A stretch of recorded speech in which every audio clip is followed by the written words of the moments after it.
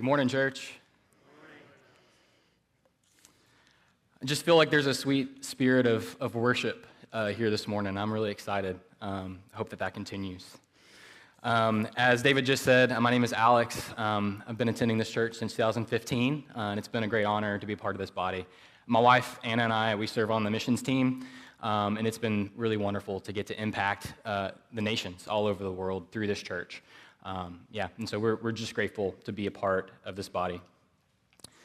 We're going to be diving into some meat today, and I'm super excited about that. We hear in Scripture that there's both milk and meat.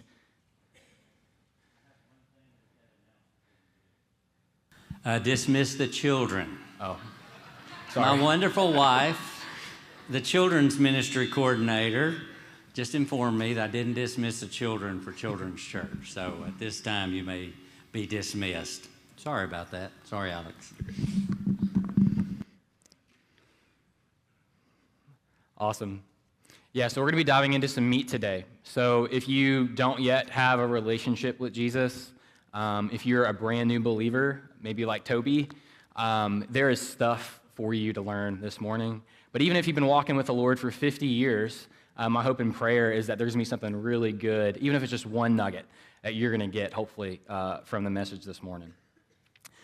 For those of you who, before I move on to that, I want to mention that the title of the sermon is The Lord Will Provide. And that actually comes from this passage. And so we'll go more in detail about that here in just a minute. For those of you who don't know, today is actually a really important holiday for 2+ billion Muslims around the world. It's a holiday called Eid al-Adha. It's the second most important holiday for them. And in Arabic, Eid al-Adha means Feast of Sacrifice. The most important holiday, as some of you may know, is Ramadan. It's the holy month. It happened actually, I think, from April to May this year. And they spend the entire 30 days fasting from sunrise to sunset, and it's a time where they're seeking the Lord. But Eid al-Adha, which is started last night and ends tonight at sunset, is a feast commemorating the sacrifice of Ishmael, which is the story that we're going to talk about today. It is a feast that lasts for several days, and so Muslims are celebrating for several days this week. Another important aspect of this holiday is something called the Hajj, which some of you have maybe seen pictures. In Saudi Arabia, in Mecca, the holiest city of Islam, it's where all the Muslims kind of go around that big black box maybe that you've seen called the Kaaba. And so that's also happening this week. And so this is a really important time for Muslims. And so as I was thinking about what to preach on, I was like, I'm going to preach on Genesis 22. With this holiday, they take a lamb or a goat, whatever they may have, and they'll slaughter it as a commemoration of God providing in that sacrifice, which we're going to read here in just a minute in Genesis 22. And it's really cool. They actually take a third of the meat for themselves and for their family. They give a third of the meat to family and to friends, and they actually give a third of the meat to the poor, to those who wouldn't be able to celebrate otherwise. And so it's a reminder of God's provision for his people, but it's also a great time of hospitality and serving one another. And I would say the closest parallel that we have in Christianity is probably Passover, but then here in America, you can maybe think about Thanksgiving. And so, like I said, it's a very important holiday for Muslims. We actually have some missionaries that are in Bosnia and then also in Southeast Asia, as Carson even was just sharing.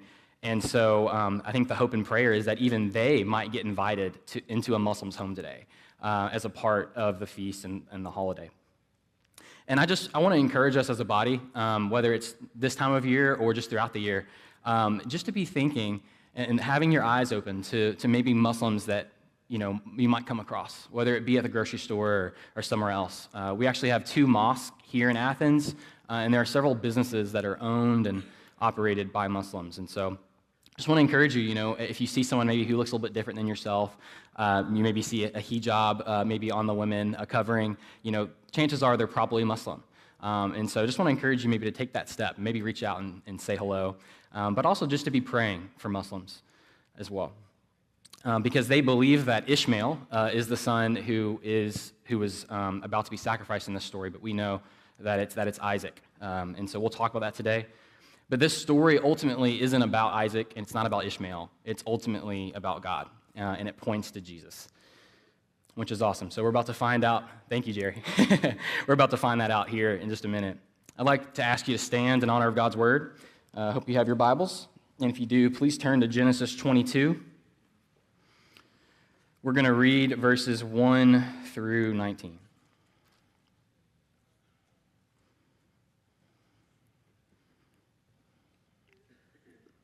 Verse 1, reading from the ESV. After these things, God tested Abraham and said to him, Abraham. And he said, Here I am. He said, Take your son, your only son Isaac, whom you love, and go to the land of Moriah, and offer him there as a burnt offering on one of the mountains of which I shall tell you. So Abraham rose early in the morning, saddled his donkey, and took 2 of his young men with him, and his son Isaac. And he cut the wood for the burnt offering, and arose and went to the place of which God had told him. On the 3rd day, Abraham lifted up his eyes and saw the place from afar. Then Abraham said to his young men, Stay here with the donkey. I and the boy will go over there and worship, and come again to you. And Abraham took the wood of the burnt offering and laid it on Isaac his son. And he took in his hand the fire and the knife. So they went both of them together. And Isaac said to his father Abraham, My father. And he said, Here I am, my son. He said, Behold, the fire and the wood, but where is the lamb for a burnt offering? Abraham said, God will provide for himself the lamb for a burnt offering, my son. So they went both of them together. When they came to the place of which God had told him, Abraham built the altar there, and laid the wood in order, and bound Isaac his son, and laid him on the altar, on top of the wood. Then Abraham reached out his hand and took the knife to slaughter his son. But the angel of the Lord called to him from heaven and said, Abraham, Abraham. And he said, Here I am. He said, Do not lay your hand on the boy or do anything to him, for now I know that you fear God, seeing you have not withheld your son, your only son, from me.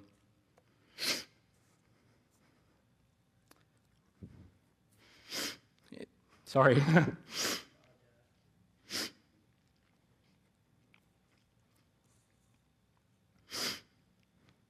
And Abraham lifted up his eyes and looked, and behold.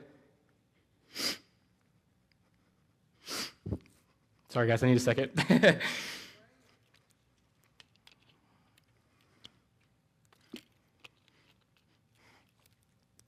Thanks, Kathy.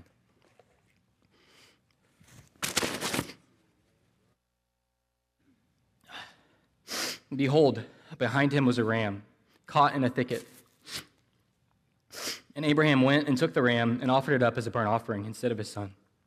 So Abraham called the name of that place, The Lord Will Provide. As it is said to this day, On the mount of the Lord it shall be provided. And the angel of the Lord called to Abraham a second time from heaven and said, By myself I have sworn, declares the Lord, because you have done this and have not withheld your only son, your only son.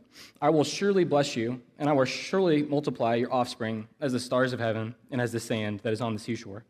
And your offspring shall possess the gate of his enemies, and in your offspring shall all the nations of the earth be blessed, because you have obeyed my voice. So Abraham returned to his young men, and they arose and went together to Beersheba, and Abraham lived at Beersheba. You may be seated.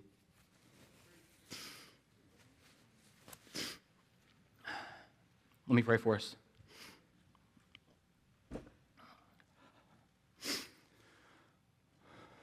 Father, we thank you so much for your word and for the power of your word. God, we just ask and pray that you would speak to us this morning. Holy Spirit, speak to each and every one of us. We pray, God, that this would be a special time when we all hear from you in an amazing way. We pray that you would take us deeper in worship, take us deeper in obedience, take us deeper in relationship with you this morning. And God, even as we were singing about your faithfulness through the generations, God, this story happened 3,000 years ago. But God, you are still faithful today. And so God, just remind us of your faithfulness. Show up this morning, Lord. In Jesus' name we pray. Amen. Sorry about that, guys. I was not expecting to get emotional. So it's really important whenever we read a passage of Scripture to look at the context. It's very dangerous to look at like a single verse, and then take maybe a teaching, whatever it may be, from that. Ultimately, you can probably take any verse from the Bible and make it say what you want it to. And so we don't want to do that this morning. I want to look at some context here. Verse 1 of chapter 22 mentions after these things. And so I want to talk about what these things actually are. So if you're familiar with the story of Genesis, God shows up in some really cool ways to Abraham and to his family. In Genesis 12, Genesis 15, 17, and 18, there is promise after promise that God is making to Abraham.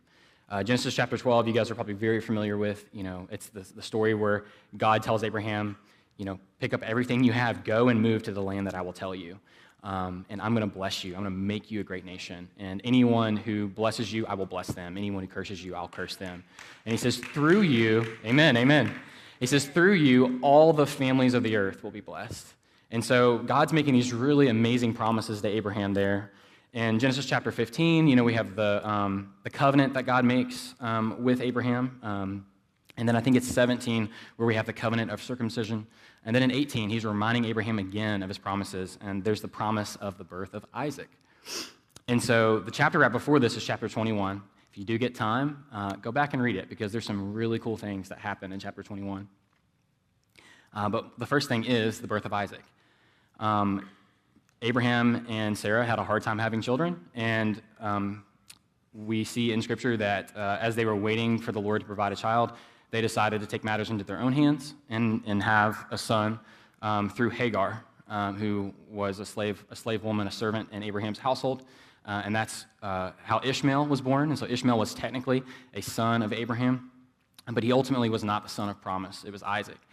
And you guys, I'm sure, know the story of Isaac. God promises that he's going to come. Sarah's really old, and she laughs at God because she's like, I'm really old. I'm not going to have a child. This is crazy, right? And so God's like, well, it's going to happen this time next year. And in fact, you're going to name him Isaac, which means he laughs. So God has a funny sense of humor. But the chapter right before this, Isaac is finally born. So the promise has finally come true. After that, we see that Ishmael, it's hard to tell exactly what's going on, but Ishmael is laughing at Isaac. For some reason, it may seem to imply some sort of mocking. So Sarah gets angry. She says, well, Abraham, we need to kick them out. They can't be here anymore. Abraham's upset, but God actually shows up and says, Abraham, it's okay. I promised you that I was going to make nations from you. I'm going to protect Hagar, I'm going to protect Ishmael, and I will make a great nation of them as well, even though they're not with you. And so there's that story where they send Hagar and Ishmael out into the desert. Hagar is out of water, she's praying, right? And God shows up, and there's a well. And it says that basically through Ishmael, a whole other nation came to be born. And I'll mention this as well. Historically, Muslims, Arabs, actually claim their descendancy from Ishmael. And so potentially, the Nabateans or the Arabs of present-day Saudi Arabia are descended from Ishmael. And so God has fulfilled that promise. He has kept his word. And then after that, there's this guy named Abimelech.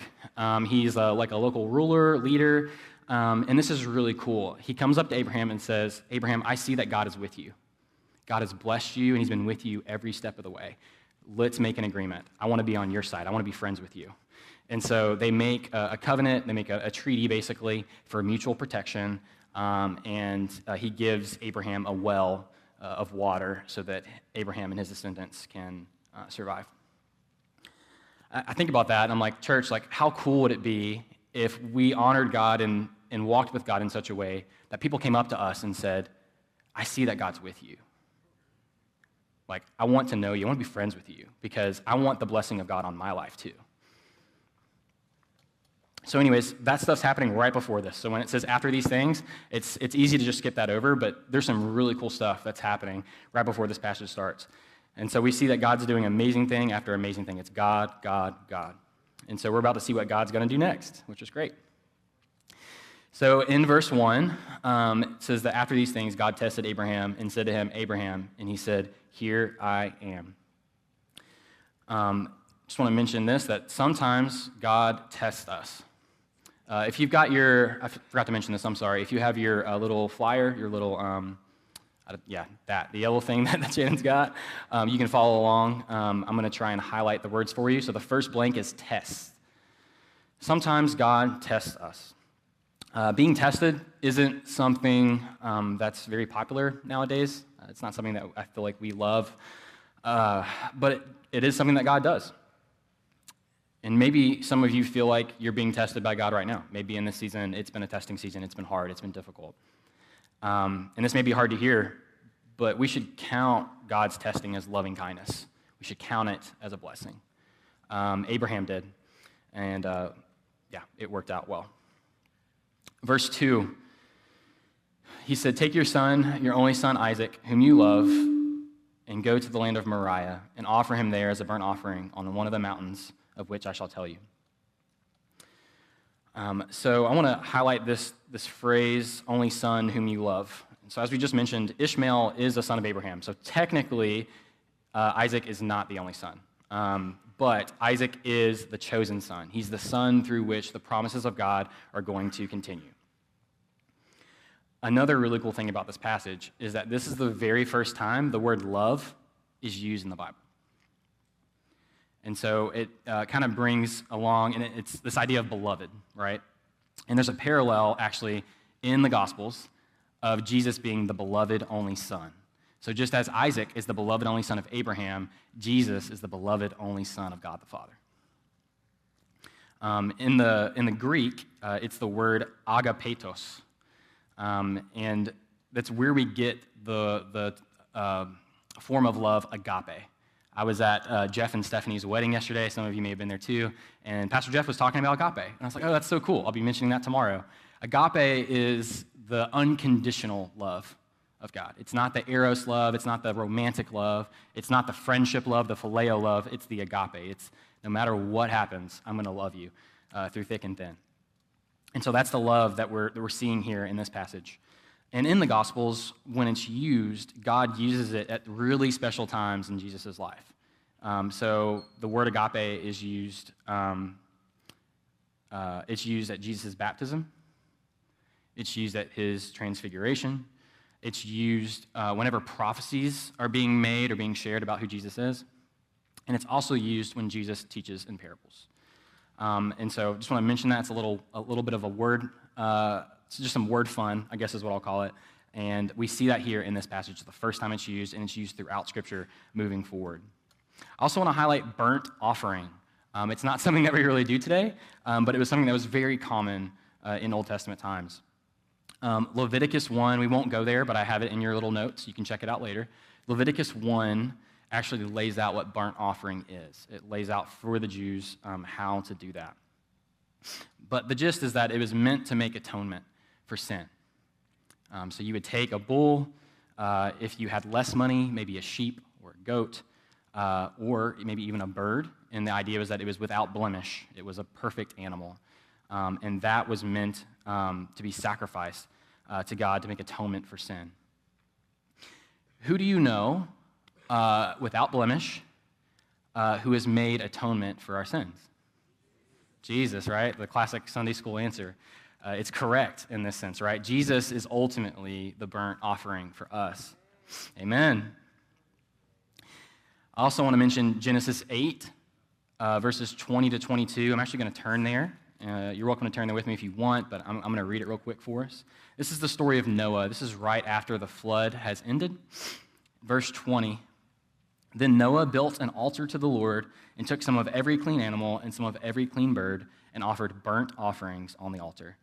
And when the Lord smelled the pleasing aroma, the Lord said in his heart, I will never again curse the ground because of man, for the intention of man's heart is evil from his youth. Neither will I ever again strike down every living creature as I have done.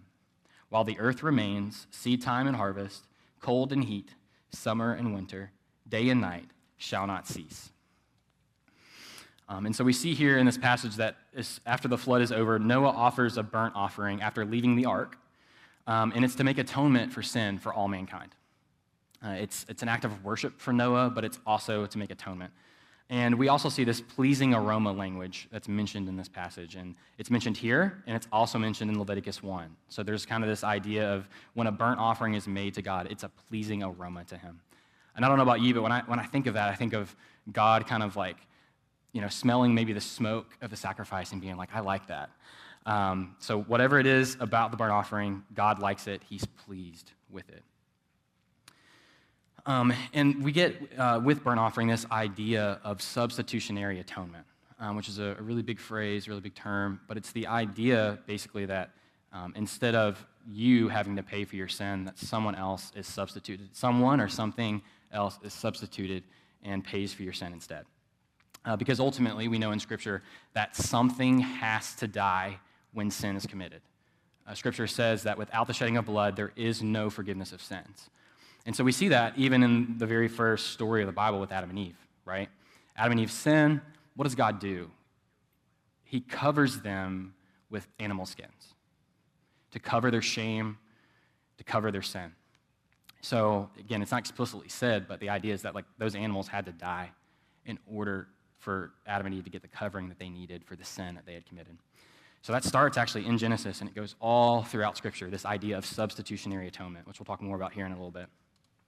The other thing I want to highlight from this verse is Moriah. So it mentions the land of Moriah. So Moriah in Hebrew means chosen by Jehovah. And I want us to turn to 2 Chronicles chapter 3, verse 1. If you're able. If not, no big deal. This is a story of Solomon building the temple. So much later, after the story of Abraham. And 2 Chronicles chapter 3, verse 1 says this: Then Solomon began to build the house of the Lord in Jerusalem on Mount Moriah, where the Lord had appeared to David, his father, at the place that David had appointed on the threshing floor of Ornan the Jebusite. We're going to talk about this story of David and Ornan here in just a little bit, but we see in this verse that God mentions the house of the Lord on Mount Moriah. So what is the house of the Lord? It's the temple. So this is cool. The place where Abraham was going to sacrifice Isaac is the same place where the temple stands today. And for all of Jewish history, it's been an extremely important, maybe the most important location for Jews on the earth. And it represents a place of God's provision for his people. It represents a place of his presence. It represents a place where sacrifices are made on their behalf. Verse 3, so Abraham rose early in the morning, saddled his donkey, and took 2 of his young men with him and his son Isaac.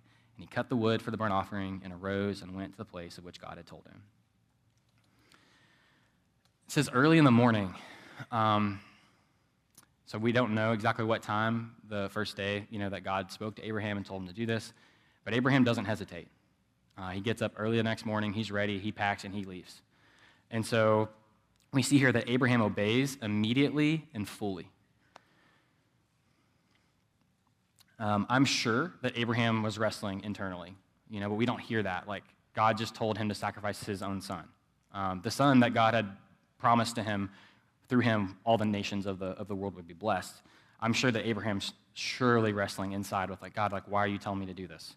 I'm sure it's difficult, but regardless of the difficulty, we see that Abraham obeys God even when it's costly. How often do we obey like that? Are we willing to obey God even when it's costly, even when it's hard, even when it doesn't make sense? I hope and pray that we'll be a church that does. Verse 4, on the 3rd day, Abraham lifted up his eyes and saw the place from afar. Just want to mention real quick, this isn't in the notes, but just want to mention and highlight that the 3rd day. 3 days is just a really important symbolism, I guess, of time throughout Scripture. And most commentators and biblical scholars point to this and say that this is a comparison to the resurrection, which we'll talk about here in just a little bit. So 3 days after they depart, they come to the mountain where they're ready to sacrifice. Verse 5, then Abraham said to his young men, stay here with the donkey, I and the boy will go over there and worship and come again to you. I think it's significant that Abraham calls what he's about to do. He knows that he's about to sacrifice his son, but he calls it worship. In the Hebrew, it's the word shaha, and it indicates exactly what this word says. It indicates worship. It indicates sacrifice. It's the idea of bowing down. It's literally the image of bowing down and prostrating completely to the Lord. And it's used throughout Scripture. I want us to turn to 2 Samuel chapter 24, verses 18 to 25. I'm going to read this passage. This is the passage that I mentioned earlier about David.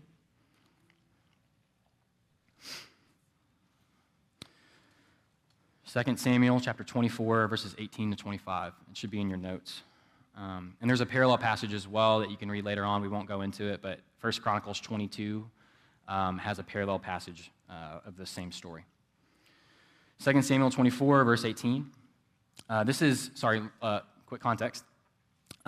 David, in his pride, King David, decided to do a census to basically measure the number of warriors that Israel had because he wanted to kind of boast about it, right? And so God was upset with that. He actually brings a plague on the people of Israel, and a lot of people die. So this is in the midst of that. God basically told him to make an altar to the Lord in order to avert the plague. So that's the context of this. Verse 18. And Gad came that day to David and said to him, "Go up, raise an altar to the Lord on the threshing floor of Araunah the Jebusite." So David went up at Gad's word as the Lord commanded. And when Araunah looked down, he saw the king and his servants coming on toward him. And Araunah went out and paid homage to the king with his face to the ground. And Araunah said, "Why has my lord the king come to his servant?" David said, "To buy the threshing floor from you, in order to build an altar to the Lord, that the plague may be averted from the people." Then Araunah said to David, "Let my lord the king take and offer up what seems good to him. Here are the oxen for the burnt offering, and the threshing sledges, and the yokes of the oxen for the wood. All this, O king," Araunah gives to the king. And Araunah said to the king, "May the Lord your God accept you." But the king said to Araunah, "No, but I will buy it from you for a price. I will not offer burnt offerings to the Lord my God that cost me nothing." So David bought the threshing floor and the oxen for 50 shekels of silver, and David built there an altar to the Lord and offered burnt offerings and peace offerings. So the Lord responded to the plea for the land, and the plague was averted from Israel. So again, that same location is the location of the future temple that still exists to this day. But we see in that passage that worship is costly. King David is unwilling to offer to worship the Lord in a way that doesn't cost him anything. Sometimes worship is costly. And again, tying that back into what we've already seen with Abraham, Abraham does that. Abraham is willing to worship the Lord even though it's costly. The other piece of this verse that I want to point out, Abraham says that they will come again to you. He says, "I and the boy will go over there and worship and come again to you." Again, this is crazy because God just said, "Abraham, you're going to sacrifice your son. You're going to kill him." But Abraham's like, "We're going to come back. Don't worry." Maybe he was lying, but I'm just going to assume that he's telling the truth here and he actually believes what he's saying. If we take Abraham at his word, there seems to be an implicit belief here in God's resurrection power. Abraham believes that even if he has to sacrifice Isaac, God's going to raise him from the dead, and they're going to return. Amen. And I want to mention, or bring this in, you can turn there if you want. This actual verse or passage is talked about in the New Testament in several places. Hebrews chapter 11 mentions this, verses 17 through 19. Hebrews 11, verses 17 through 19. This is a really cool chapter in Hebrews. If you get time, again, check this out, please. It's kind of what is referred to as the Old Testament Hall of Faith, if you want to call it that. All the All-Stars, I'm a baseball fan. The All-Star game's coming up here, I think in like a week or something, so each year, yeah. So like each year, you vote for the best players, and they play in the All-Star game. To me, this is like the All-Star team. So Hebrews 11 just talks about all these Old Testament figures that were obedient to God, had faith in God, followed God. And so if you're an all-star, I guess you could say, you're in this passage. So Abraham makes it into the hall of faith. So we're going to look at verses 17 through 19. Verse 17, "By faith Abraham, when he was tested, offered up Isaac, and he who had received the promises was in the act of offering up his only son. of whom it was said, 'Through Isaac shall your offspring be named.' He considered that God was able even to raise him from the dead, from which, figuratively speaking, he did receive him back." So Abraham, by faith, offered up Isaac and believed that even if he had to sacrifice him, that God was going to raise him from the dead because God can do anything. And it mentions in this verse as well that his only son, Isaac, was only figuratively raised from the dead. He was only figuratively killed. Again, there's just another parallel of how this points to Jesus. Jesus himself was actually killed and actually raised from the dead. I continue reading verses 6 and 7. "And Abraham took the wood of the burnt offering and laid it on Isaac his son. And he took in his hand the fire and the knife. So they went both of them together. And Isaac said to his father Abraham, 'My father.' And he said, 'Here I am, my son.' He said, 'Behold, the fire and the wood, but where is the lamb for a burnt offering?' Abraham said, 'God will provide for himself the lamb for a burnt offering, my son.' So they went both of them together." So again, Abraham has faith in God's provision. He has faith that God himself will provide the sacrifice, even though at this point in the story, it doesn't look like it's going to happen. Again, I want to turn us to the New Testament because the New Testament talks about this story in another place in the book of James. So turn to James chapter 2.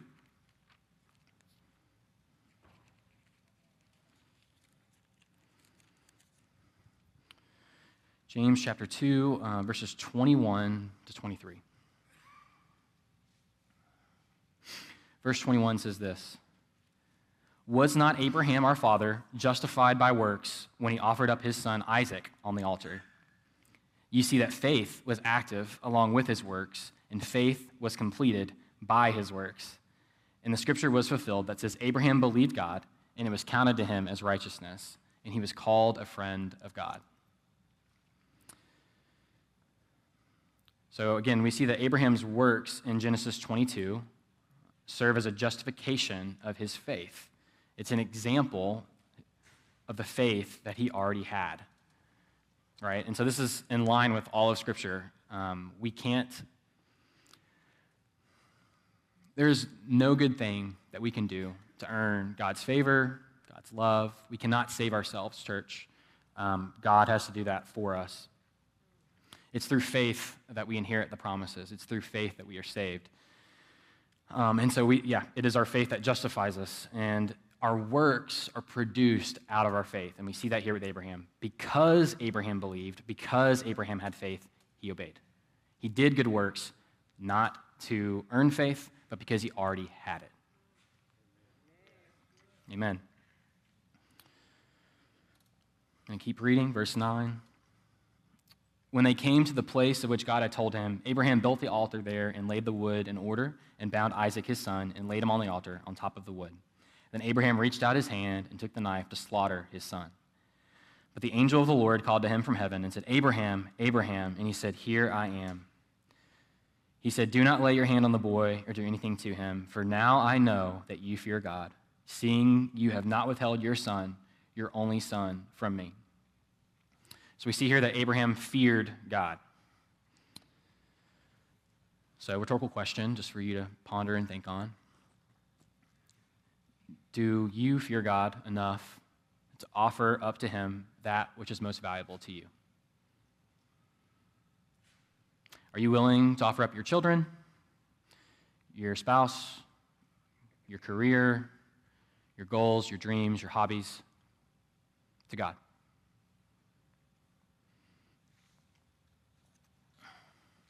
Verse 13, "And Abraham lifted up his eyes and looked, and behold, behind him was a ram caught in a thicket by his horns. And Abraham went and took the ram and offered it up as a burnt offering instead of his son." Again, I'm sure this is a super joyful moment for Abraham. He doesn't have to sacrifice Isaac, but instead God has provided a sacrifice. And I just want to highlight again that language at the end of verse 13. It says instead of his son. So again, there's that idea of substitutionary atonement, that instead of Isaac, someone is going to be, or something, in this case, the ram, is going to be sacrificed instead. Verse 14. "So Abraham called the name of that place, 'The Lord will provide.' As it is said to this day, on the mount of the Lord it shall be provided." So this is where we get the title of today's message. The Lord will provide. I'm reading from the ESV, but in the King James, if you happen to have a King James, it's actually the word Jehovah Jireh, which I'm sure most of you are familiar with. There's even a famous song now by Maverick City Music called Jireh. It comes from this. And it says, on the mount of the Lord it shall be provided. And again, keep in mind, this is the later location of the temple. And so this is the place where the Old Testament sacrifices were made, and it's where God's presence and provision was manifested.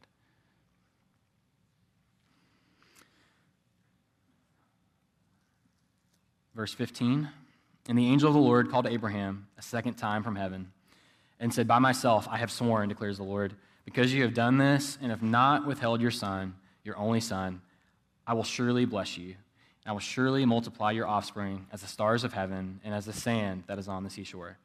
And your offspring shall possess the gate of his enemies. And in your offspring shall all the nations of the earth be blessed, because you have obeyed my voice. So there's a lot here in this passage. The first thing that I want to highlight is that God withheld Abraham's only son, but God eventually would not withhold his only son for us. You guys know John 3:16? I want to highlight this only son language that's here in this verse. John 3:16 says, for God so loved the world that he gave his only son, that whoever believes in him shall not perish, but have eternal life. Again, I want to say this again. God withheld Abraham's only son, but God eventually would not withhold his only son for us. I had some trouble sleeping last night, and I felt like the Lord was speaking to me some things, and this wasn't in my notes originally, but I want to share this. The truth is, church, Isaac deserved to be sacrificed. Abraham deserved to be sacrificed. I deserve to be sacrificed.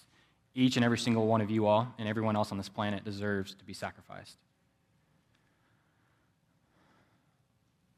I think it's easy to read this story and be like, God, like, why would you ask Abraham to kill his son? Like, that doesn't make sense. It's crazy. But I think God is saying, like, you don't understand. Like, your sin and your rebellion against me, a good, perfect, loving, holy God, that's crazy. And just the same, I think God tells us and wants us to know that we don't fully understand his great love for us. God says, I'm willing to do whatever it takes.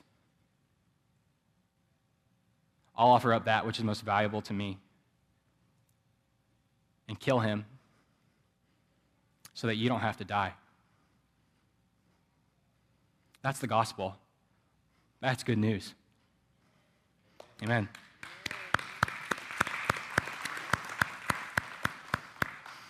And so I think we see in this passage, we see the gospel. It's a wonderful passage. God confirms later on in these verses, God confirms his covenant and his promise to Abraham. The promises that he made before this, he confirms them here. It's through Abraham's offspring itself that the only son will come. He says, in your offspring shall all the nations of the earth be blessed. I just want to highlight that term, all nations. In the Greek, it is pos ho ethnos, and it means exactly what it says in English. All nations, every nation, none are excluded. And so I just want to say implicitly here, like this is here and it's throughout Scripture. Guys, I know that y'all know this, but church, there is no place for racism. God sent Jesus to come and live and die for every single people, tribe, tongue, and nation. Amen. And again, it's not nation like America or Saudi Arabia or Israel.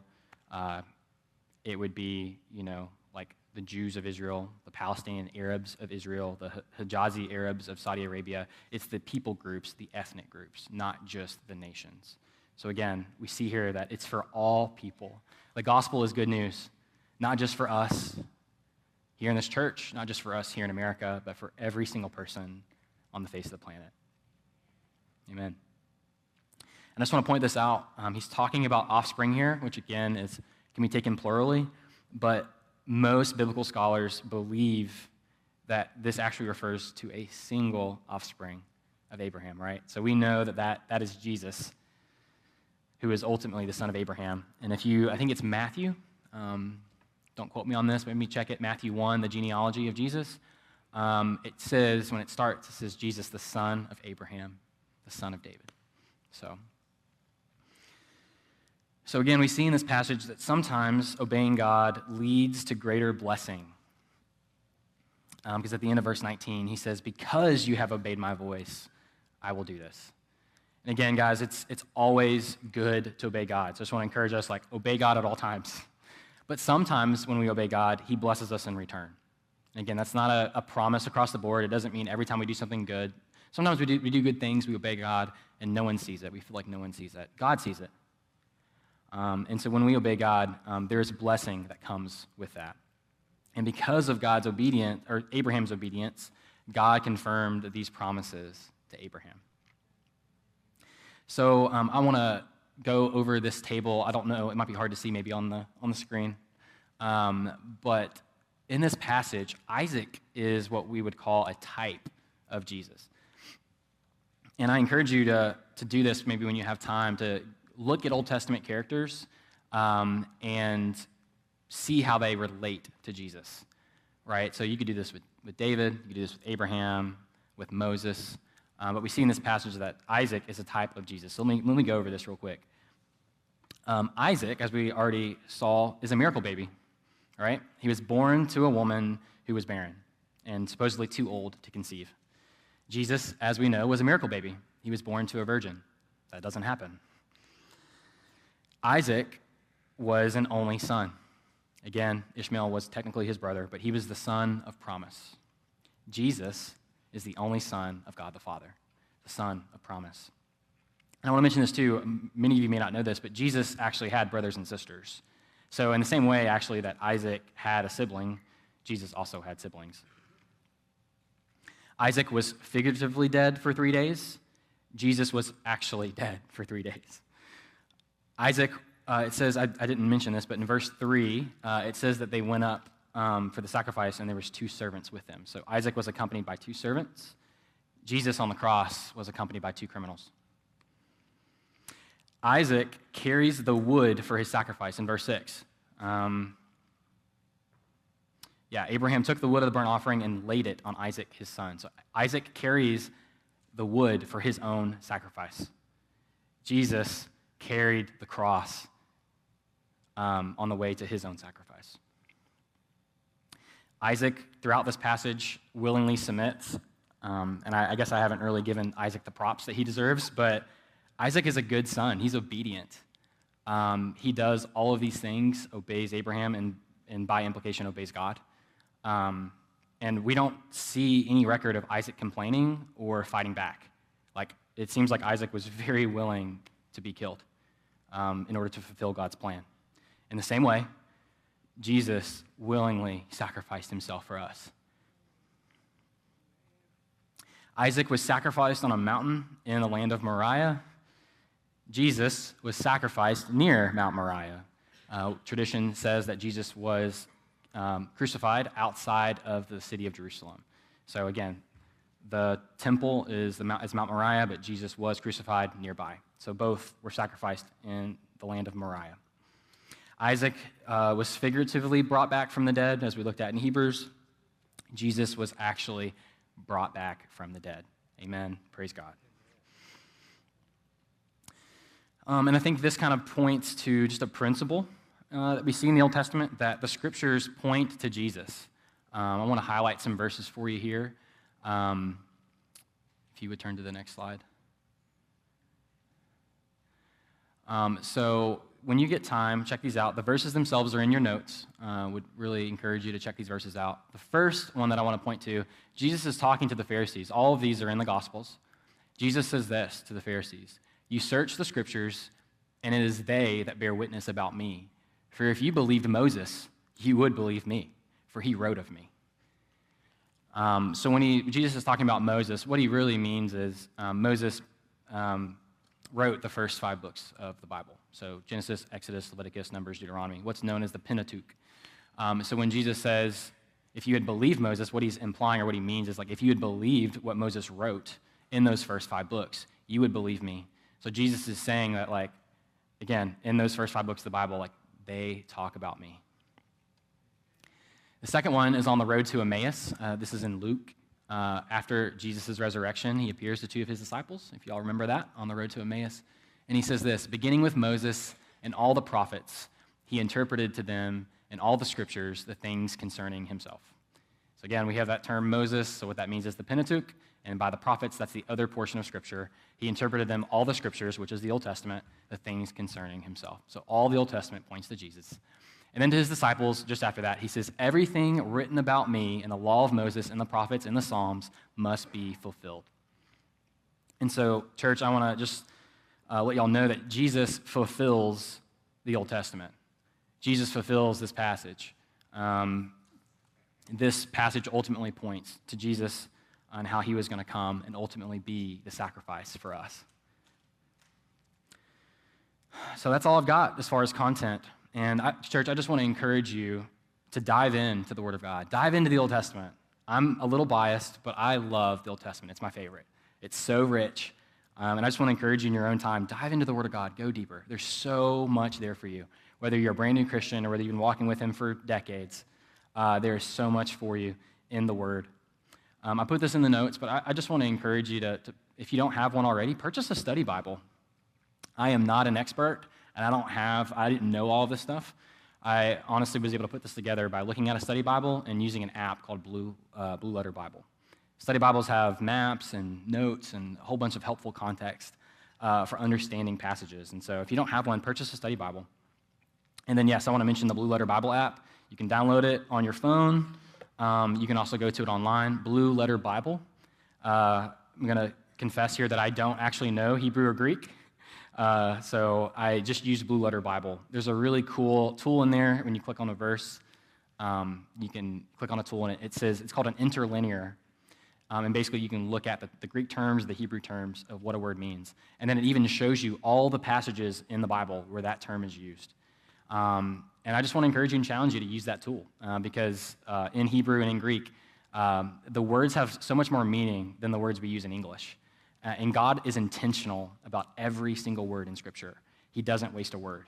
And so if a word's used in certain passages and it's used in other passages, you can find really awesome parallels that I hope and pray will only encourage you to love and worship Jesus more. So as we close, we're going to go into a time of reflection. These questions are on your notes, but if not, you can look up on the screen. But I just want to give you a few minutes to really ask the Holy Spirit to speak to you. And as he does, I want you to write these down and take them with you. So the questions are, what have you learned about God or about Jesus from this passage?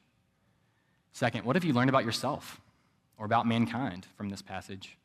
Third, and this one's really important, what is the Holy Spirit telling you that you can obey or put into practice in response to this passage? And then fourth, is there someone in your life that needs to hear this? Is there someone you can share this with? Maybe it's a Muslim friend that you have. Maybe it's a family member. It could be anyone. So I want you to take a couple minutes and just spend time listening to the Lord and ask him to reveal these answers to you specifically. And prayer team, prayer and prophetic team, I want to ask you all to come up in just a few minutes. Take your time personally to respond. But in a couple minutes, come up on the sides. And so those of you who need prayer and that kind of thing, you can come up and receive prayer. And then the worship team, please come up with the prophetic team as well. So take a couple minutes and sit before the Lord.